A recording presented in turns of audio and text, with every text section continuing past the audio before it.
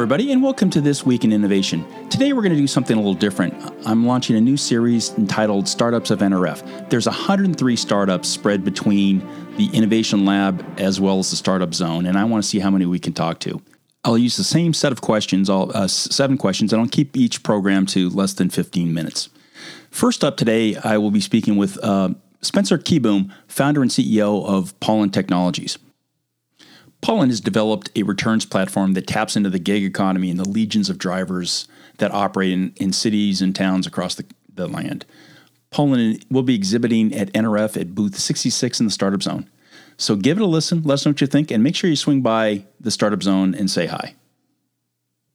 Hello, everybody, and welcome to our new series, The Startups of NRF. And today I have Spencer Kieboom, founder and CEO of Pollen. So, Spencer, welcome to the show. I'd love to hear what you're up to. Thanks, Jeff. I appreciate it. Yeah, so pretty simple. We're focused on returns, and we're leveraging the outdated returns process with our, call it, proprietary technology, and it allows for easy porch pickup scheduling through existing courier and carrier networks and the infrastructure that's already in place. Okay, so the second you say returns, most people in retail groan. So unpack what the problem is, how big the problem is, and how'd you come about getting into this space? Because of all the things in retail and e-com, returns is probably the least sexy thing I can think of. How'd you get into it? Yeah, they're the underbelly, that's for sure. And the beauty of it is there's some great companies out there that are actually solving the issue of reselling these goods on secondary markets. Maybe some screens that are showing the consumer, hey, this is a label that you can maybe utilize, or maybe even some efficiency aspect. Our area that we focus on specifically is really between consumer into supply chain. And it's not about increasing the returns. It's about expediting that process of the consumer placing something into a supply chain. And I think we can all say that we've had a return sit in the back of our car, not for a couple days, but for a couple weeks. Something sit in a closet or on a kitchen counter, and those are good paperweights. But that process is really over 20 plus days. And the benefits that can happen by expediting that process to increasing turns, increasing actually purchase conversions for these folks to minimize that final hurdle to the consumer is pretty astounding. So how does a consumer get engaged with you? Are you working with the retailer specifically? Is it an application? I'm the worst in returning. I have a whole office full of stuff I should have returned. How do I work with you? So the simplest way to say it is we're B2B serving C. Partner with retailers. We wind up on the back end, call it behind the initial security curtain of a membership, however they want to incentivize. You click the item that you're going to be returning like you would standardly through their process. They've essentially said, yes, this item can be returned. Yes, this is okay. And then you see a button that's there that says simply front door. You click that button, you schedule your date and time. Reminder texts, emails, et cetera, go out. Retailers have the opportunity to even customize these messages through our dashboards. They have the head-up visibility aspect as well. But it really is that great story was when we were running our pilots and initial pilots and MVP more locally here just in Atlanta with some small retailers. I picked up a return for a woman who was 72 years old. Her name was Mary, I remember. And she had no problem scheduling it because it really is a date and a time. So your company literally physically picks up the return? Yeah, so what we actually do is leverage the existing gig ecosystem, as well as leveraging the existing infrastructure of the FedEx and UPS office locations as well. And so that allows us to have maximum coverage in all of these markets for any retailer, not being limited by a certain region, because we have our own drivers and we have to have a certain kind of overhead or app. And our technology, what it does is it allows us to essentially batch these goods for drivers. We then send them out to the gig networks like your Uber, Lyfts, DoorDashes, Roadies of the world. And this allows them then to offer these pickups in conjunction with their other offerings like food delivery and rideshare the day before for drivers, which gives them really the big issues to them, as well as the platform consistency for these guys as well. And there was around 3.3 billion items returned through the fashion and apparel industry alone in 2020, which offers a huge pickup opportunity for them. Does your company help the person with the physical return packaging it, or is it literally just it's on the doorstep, you pick it up and go? And yeah, so again, even cooler, right? There's no label, there's no packaging needed. You could package it up. We're going to open it up anyways and take it out once the driver gets there. But we actually, how we call it, make money, as everybody's probably like, how are you making money if you're going A to B and how much does this cost? For a retailer, it's actually essentially the same price as what they already pay, unless maybe it's a buck or two more, just depending on where we're picking items up and their volumes. And at the same time, what we do is we consolidate these goods at a nano consolidation level, as I call it right now, because micro consolidation has kind of gotten into macro consolidation with Amazon and Kohl's. But we nano consolidate these goods in our technology and allows the driver to walk in and place everything in one bag, and we tell it where to go and one label, and all the information is transferred to that label, and off it goes back to the for its proper dispositions. How do you define your space? So it's returns management? Yeah, so it's really more, call it purchasing maybe management as well at the end of the day. What you can do for companies in getting goods back from a refillment perspective, aside probably from your big three, your Walmarts, Targets, and your Amazons, they're purchasers, period. They're not necessarily looking for refillment. They're handling the returns by just liquidation at the end of the day. And that's where your other folks like your Opteros, Gencos, Inmars come into play as well, who are handling a lot of this secondary market aspects. But for us, we come into play for these retailers where we have an opportunity to remove that hurdle. Shopping cart abandonment sits between a 60 to 70%. It's not a matter of we can't get it fast enough. It could be same day delivery. It could be 2-day delivery at the end of the day. It's not because we can't go get our credit card off the counter or in our car anymore, because that's a thumb or a face recognition or a PayPal button. It really comes down to what is the final hurdle. And that's the what if this doesn't fit? What if I don't like it? What if I'm shopping with somebody new and I have to go handle this return and deal with this procedural hassle that we've just become called the norm that really is deterring consumers. One of our favorite statistics from over the 1,000 people we picked returns up for was, now granted, I'm not saying it's going to be this number at the end of the day, but even if you can get a slice of it, it's tremendous for a retailer because we can all relate to selling. And that is that front door pickups for returns would minimize shopping cart abandonment up to 75% of what it really stands out. So unpack that. Let me see if I understand what you're saying. If I, as a consumer, felt comfortable that I had a better and safer return, I would be less likely to abandon a shopping cart in the upfront part of the process? Yes. Yeah, interesting. Okay. So, and that area, so granted, if it's a 70% for a retailer at this moment in time, so only 30% of everything that's put into a shopping cart for the entire year, let's call it, is essentially made through purchase, where I put in my information, use PayPal, use my face, Apple Pay, whatever it might be. Only 30 to 40% of those goods are actually pushed through to that point. The rest are left there, which is why we all know we get bombarded with emails. We got bombarded maybe with the text message now here and there as well. And at the same time, how these retailers want to market this is up to them. We white label it. It's their product, their consumer. We want to make sure that they have the opportunity to resell a good or bring them back to their website for another purchase. Ah, very interesting. So if I came to your booth at NRF, what's the story you're telling? What do you say? Returns suck. That's safe. And we can fix it. It's a problem. And when you being in the industry and seeing what's going on, and you hear all these solutions. Oh, I can reduce returns by X. I can reduce returns by X. Meanwhile, all it's done is this since the dawn of time. And there's value associated with the return policy. If you hear stories of somebody returning tires at a Nordstrom's, like these things are traveled by word of mouth. They delight the customer, makes them feel really good at the end of the day, knowing they don't have to worry about anything. And for us, returns suck. It's a strong word, but it's a word that a retailer can relate to from an inventory perspective. They can relate to it from a monetary perspective. They can relate to it from a sales perspective. Then the consumer relates to it from the procedural hassle that's there as well. And by leveraging the returns market and bringing that convenience, it's not about necessarily increasing the returns. It's about increasing the purchase, but also being able to use that inventory if it is being returned.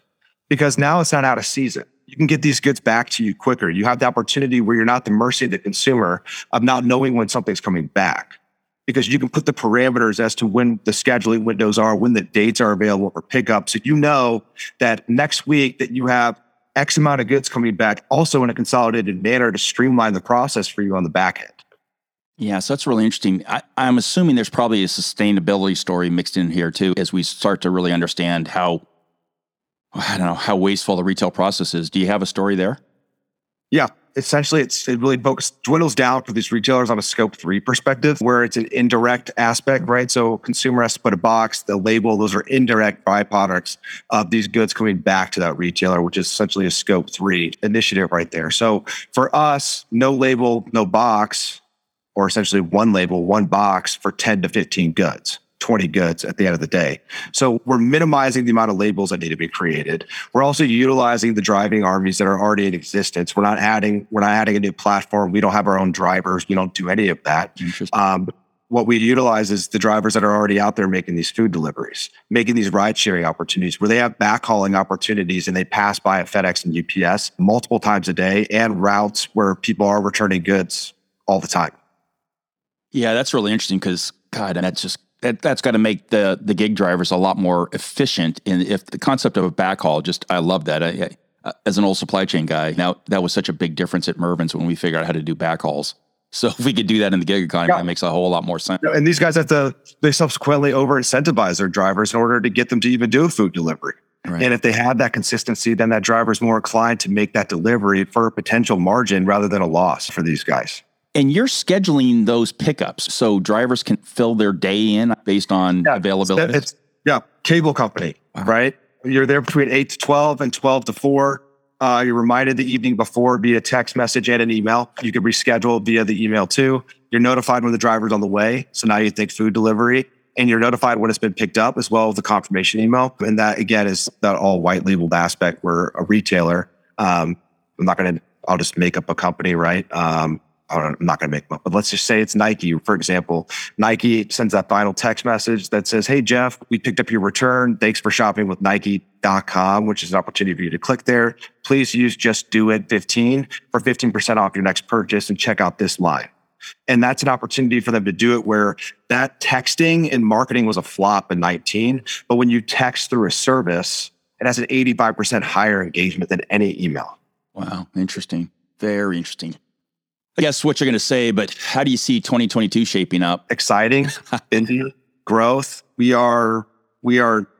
January is exciting with what we have going on with the pilots that we're kicking off with folks as well. And it's NRF. We're excited for NRF. We're excited for the Return Suck campaign. We're excited for all these things.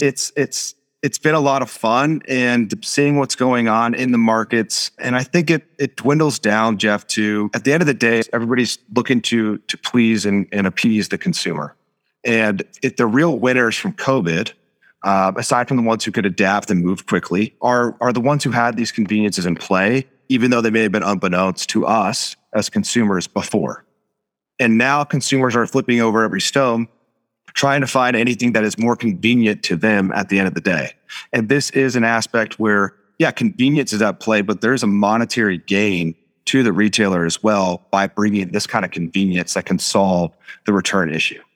A lot of us in the analyst world are afraid to talk about the winners of COVID, but there clearly were winners of COVID. And they were the nimble, Alto being one example, Walmart, Target, Amazon, all the usual suspects. And so the idea is you need to be very flexible when you get into these. God, no one could have thought of what the impacts of COVID, but having a digital platform that was flexible allowed in-store pickup, all those equations. Yeah. Interesting. Even, for example, curbside, right? Curbside is something where people adapted really quickly, and why some adapted really quickly, and that's our point. But it's here to stay because numbers show that it's between a 35 to 50% walk-in rate for a consumer. So a consumer bought something curbside, they already paid for it. Now they're walking into a store at a 30 to 50% rate to buy something else that they even purchased via curbside. And meanwhile, just a fun story. God bless my local Kohl's, who politely asked me to leave after a couple months. Kohl's is, from the foot traffic aspect for a return, it's the biggest myth in retail. And I tracked thousands of people a year ago during and before COVID, and they had a 4% buy rate in the Kohl's. Of Amazon, people walking in for an Amazon return at Kohl's, they had a 4% buy rate. Meanwhile, Amazon has figured out essentially where it should go, because there's a Whole Foods across the street, and they had a 25% walk-in rate after the return. So it's a replenished goods base. So, and this is a great example for all my budding entrepreneurs out there. So you literally stocked a Kohl's, I take it, and you're watching people come in and return and then walk right out. You're literally standing in Kohl's doing that? Yeah. I also, that's how I learned Amazon. So like, I got a cell phone case because I'm going, well, there has to be a way to like make margin on this. And it really has to come down to consolidation. And what Amazon's doing at Kohl's, and how I don't mind saying it, they're just using them. And Kohl's is just taking it on the chin. And that's why when you walk into a Kohl's, there's a water bottles and Snickers bars. Now, when you do an Amazon return, because they're like desperate for people to buy stuff, because the purchase rate in a return is below 10% in a walk-in.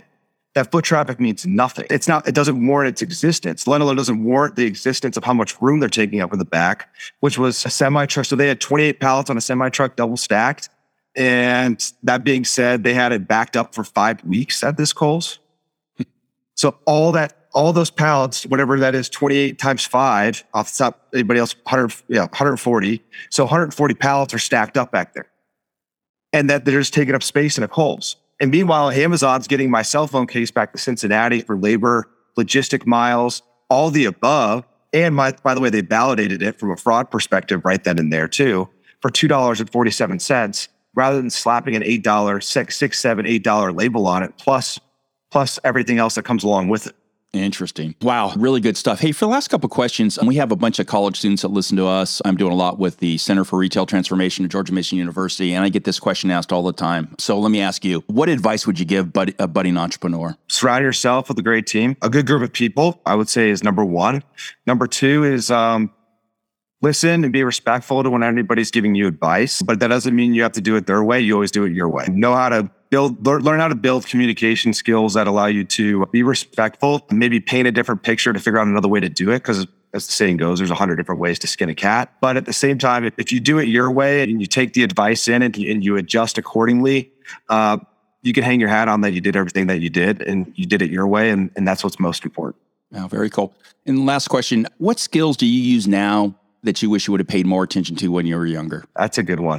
Let me see. I would say, I wish I would have listened a little. When I say listen, not like just listen, but really attentively listen and see how it can be applicable to what I'm doing. The good news is I definitely listened, and now I can make a lot of these things applicable as I've gotten older, which has definitely happened. And the other skill that I would say is learn how to, I basically look at what we're doing as a marathon with tons of sprints. We're not sprinting everywhere we go, but we do a lot of sprints, and then we have to walk in order to catch our breath sometimes.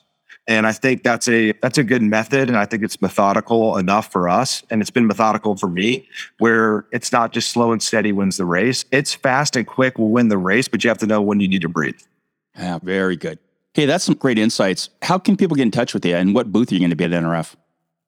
Yeah, we're at booth 66. You'll also definitely be seeing some Return Sucks arrow being passed around. If you like a good koozie, we'll have some good ones that just say cold beer with thumbs up emoji, more beer, thumbs down emoji, and returnsuck.com. You can find me at Pollen's website, pollenreturns.com, or even returnsuck.com. We're there as well. I'm on LinkedIn.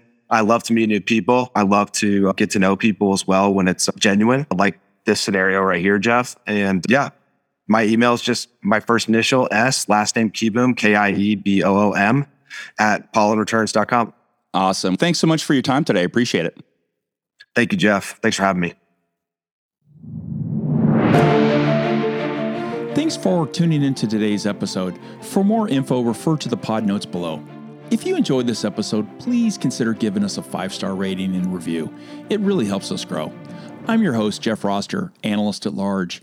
If you want to connect, follow us on Twitter at JeffPR or at BrianSathanation, or connect with us on LinkedIn. Visit my website at roster.retail.com or Brian's at iterate.ai. Until next time, stay safe and have a great week.